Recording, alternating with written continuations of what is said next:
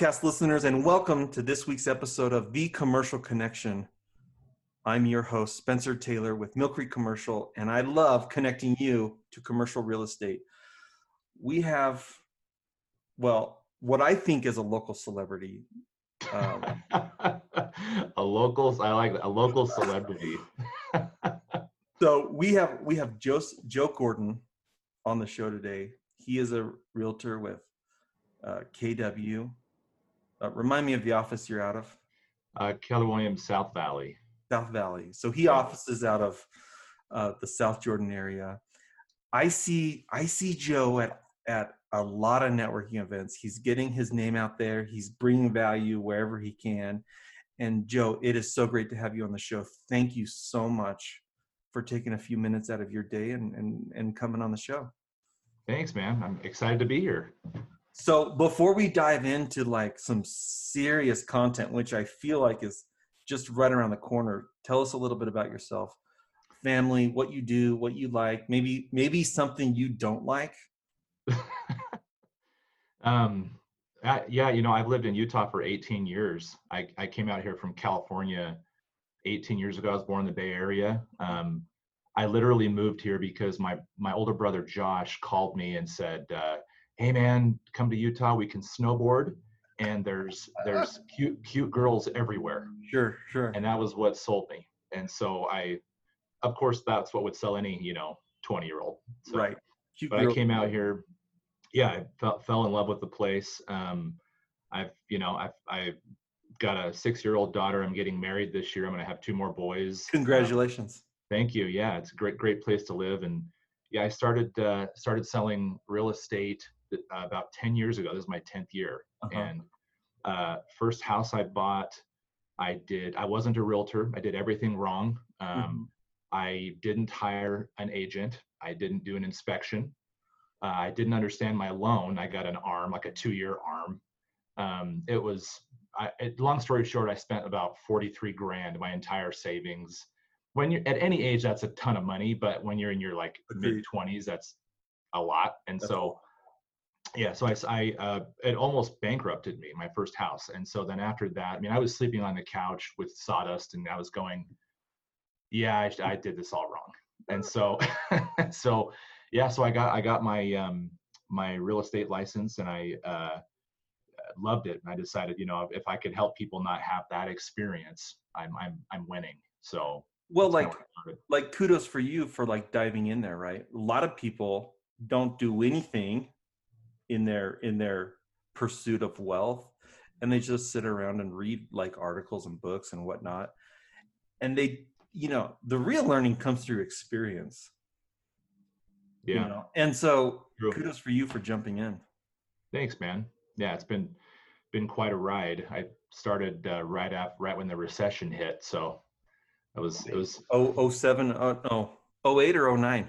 Well, I was actually working in lending as a loan officer when the recession hit, and then 11 is when I started in real estate, and everybody was like, "Yeah, this is a terrible idea." And I thought, well, I read Warren Buffett's book, and he said, do what everybody else is not doing, and I thought, okay, that's what I'll try. So, yeah, that's how it started. And my hobbies and stuff, man, I sing in a 90s cover band. That's my hobby. So, yeah. Okay, so like couple favorite artists you like to cover? I graduated in 99. So, like you seem like a Pearl Jam guy, maybe some 311 in there. Dude, I'm the oldest guy Nirvana? in my band. We do Nirvana. Okay. Love Nirvana, Blink-182, Green Day, all those guys. Wow. So, yeah, it's fun. That's cool. Yeah. Well, so let's talk about why in the world would someone ever want to buy an investment, a residential investment? Let's talk mentality. Okay. So you've helped a lot of people buy residential investments. Sure.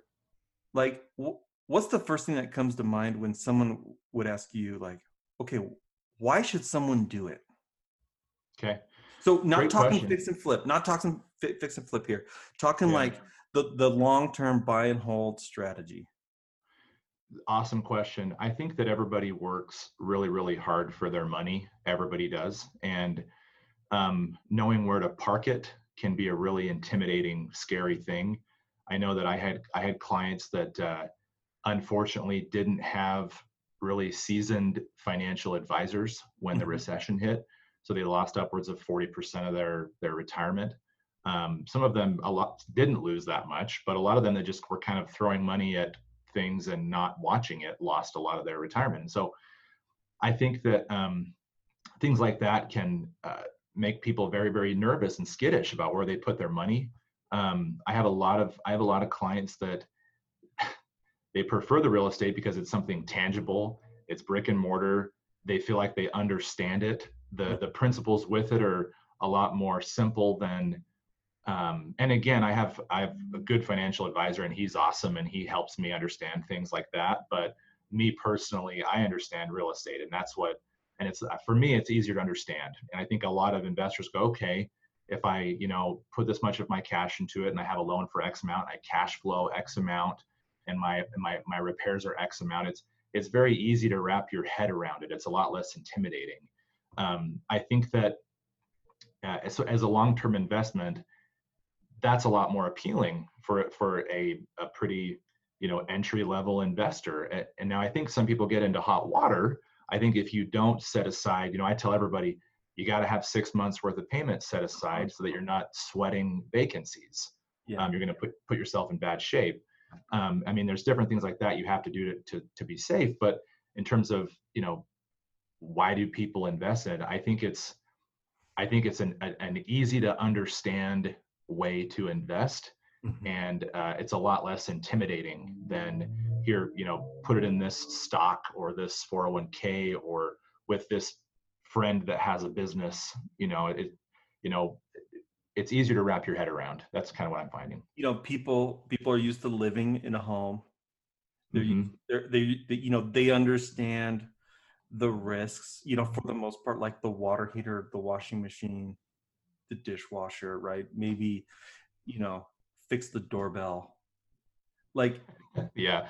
Yeah. like, oh, I gotta, change the socket. Like every homeowner has done something like that, or they've had to like call someone up and hire.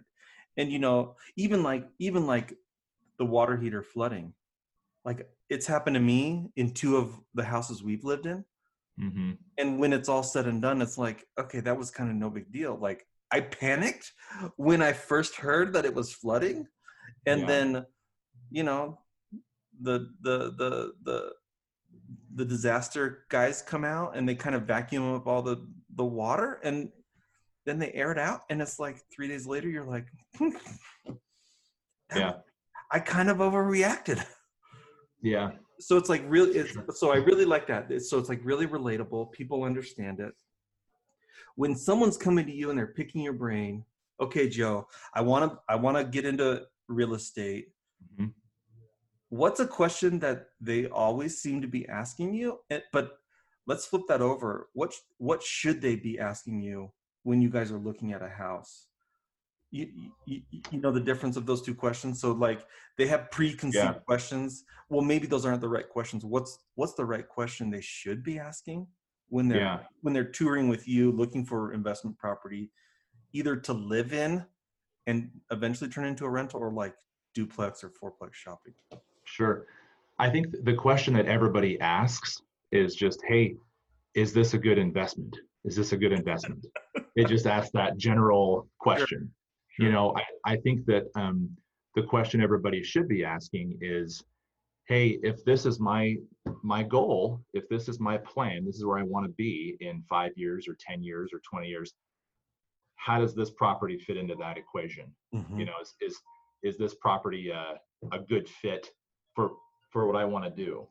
Um, and so I think that's the question to ask, because everybody has different goals, everybody has different intentionality. Another big piece of that is, what is the age of the investor? Mm-hmm. If I have an investor that's 65 versus, and this will lead into what we're talking about, versus that's 65 versus that's 25, saying, hey man, is this a good investment? Yeah. My answer is going to be very different. And so I think that's really the question that I tell everybody is, hey, let's decide where you want to be with this. Where are you going with this? What's your end game? And then I can tell you, yeah, this will absolutely fit into that equation. No way will this, you know. So So some of those considerations, I'm just going to rattle a few off, and then let's build on that. yeah, Uh, will the rent pay for, will it be able to cash flow? Will the rent sure, cover taxes, insurance, mortgage, yeah. um, other expenses related to the house? There's appreciation, Hmm. right? What else is there? Oh man, yeah. Well, whether or not will the house cash flow? That's a huge thing to ask. Um, what's happening in this area? What are the future plans with Mhm. development? Mhm. Is how much commercial is going up? How much residential? If I Demographics. Yeah, demographics. If I have somebody that's wanting to buy an investment property in Bluffdale, there's a lot of things like with the prison relocation and development out there. That's a huge difference between, hey, I want to get a property in Sugar House, So Yeah. so questions like demographic development, where the community is going. Another big question when we're talking about just nitty gritty questions is, what kind of upkeep and repair am I looking at? Uh-huh. If someone's buying a 110-year-old bungalow in the Avenues versus a turnkey condo in Harriman, there's a huge difference there. And Yeah. so I think a lot of people, you know, sometimes people will find a property that's cash flowing and they get excited about that, but they don't take into consideration, you know, what's the age of the property? What does this property need to keep it maintained? Because it could very easily eat up that, $500 a month that you're cash flowing. And Yeah. so those are things to consider.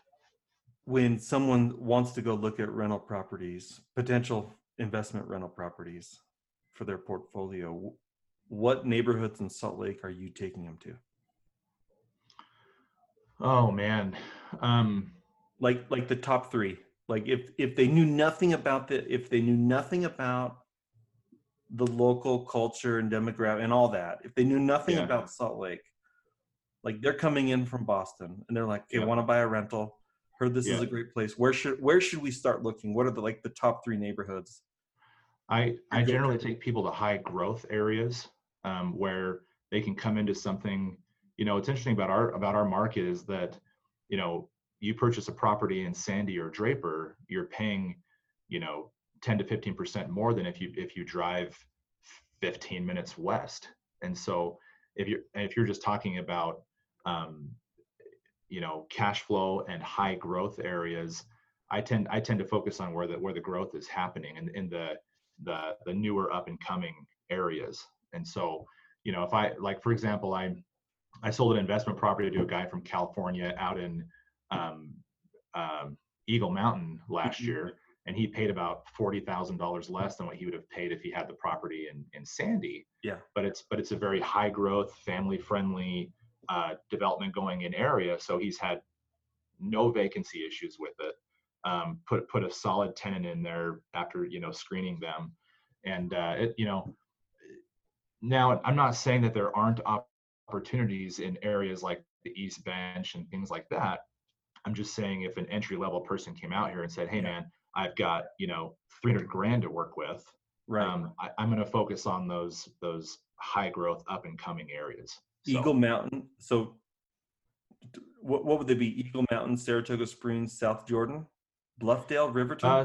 South Jordan, not so much. I mean, South Jordan's extremely nice, but for my first choices with somebody, Uh-huh. um, I would say Eagle Mountain, Saratoga Springs, um, Lehigh?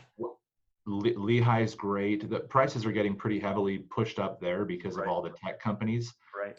I've got investors doing well in West Jordan. West Jordan. If you're willing to go another 10 minutes west, you can get, $30,000 more a Yeah. house. And so Yeah.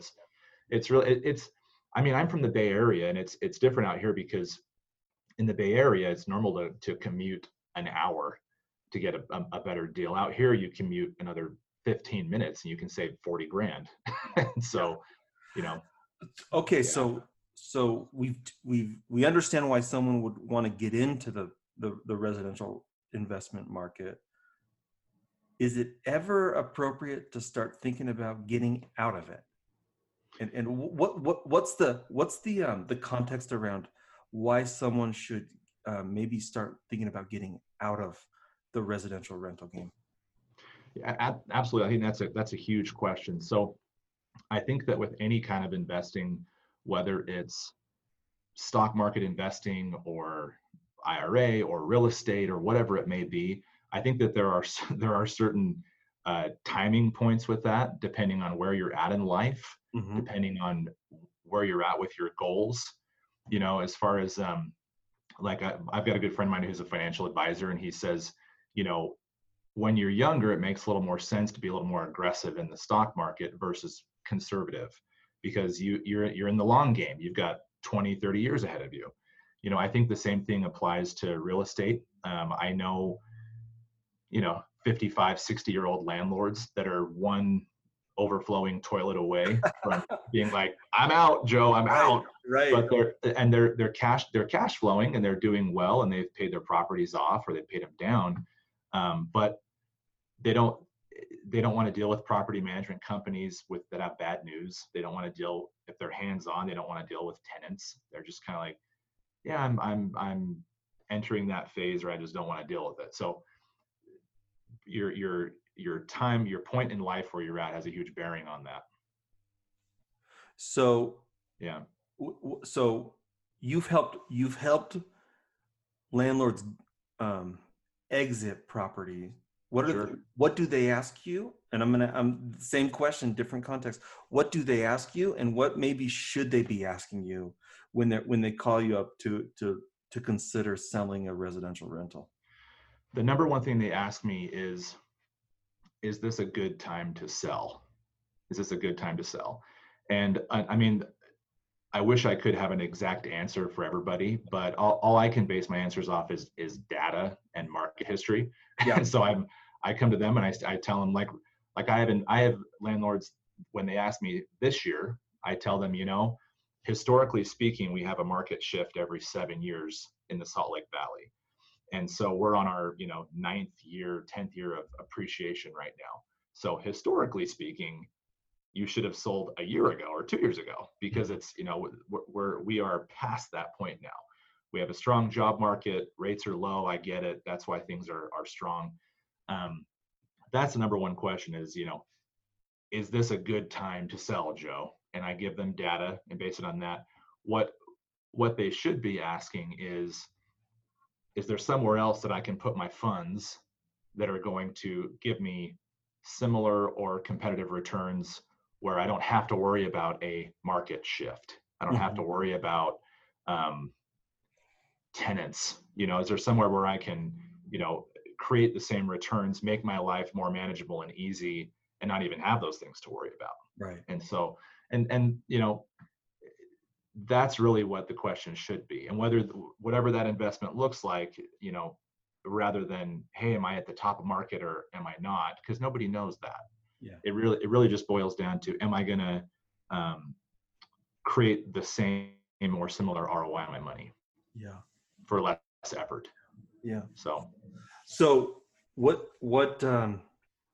so let's talk a little bit about what you bring to the table for those exiting residential rental. And we're talking condo, single family, duplex, fourplex. Have you ever worked in like commercial multifamily, a fiveplex and above? I personally haven't. I've dealt with four units or less. Yeah. The thing that I tell everybody is that when you're selling, and this is with what you just said, with what I bring to the table, I tell everybody the three things you have to have when getting the most from your money, because whether you're a seasoned investor or you are a guy with 3 kids and a wife and just want to get the most you can out of your house, Yeah. everybody wants to net as much as they can. Doesn't matter who you are. The top 3 things I tell people they have to look for, I call them the 3 Ps. You have to make sure that you have the right person representing you. You have to have the right presentation marketed properly, and you have to have the right price. A lot of there are, I mean, you can hire an agent that's just got their license a week ago, and they'll price it right, they'll market it right, but they haven't sold a few hundred houses. And so they don't, in those negotiation situations, they don't know how to net their client another 10 grand.